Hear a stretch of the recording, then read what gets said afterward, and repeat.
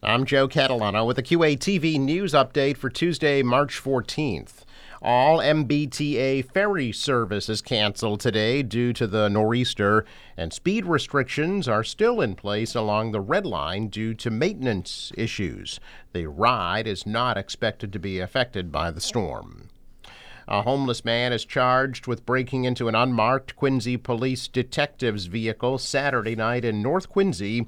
Police say 38-year-old Charles Hayes broke into the car on Billings Road with the officer standing nearby. Hayes was arrested at the North Quincy T station, where police also seized a loaded handgun allegedly stolen from another car. The Quincy Historical Society is recognizing March as Women's History Month by welcoming back performer Janet Parnes in her portrayal of Frances Perkins, the first woman to become a presidential cabinet member.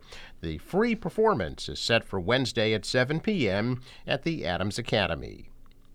The Norfolk County Sheriff's Office is teaming up with the Vanessa T. Marcotte Foundation to offer self-defense classes for area residents. Those classes will be held at locations across Norfolk County, and the Sheriff's Office says it will release a schedule of classes soon.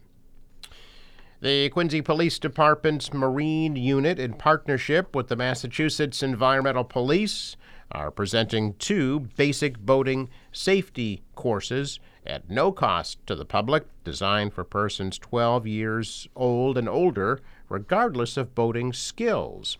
The classes were set to kick off this evening at the Hosnack Maritime Center, but they have been delayed due to the storm. Classes will now be held on March 21st, 28th, and April 4th from 6 to 10 p.m., and on March 25th, April 1st, and April 8th from 10 a.m. to 2 p.m.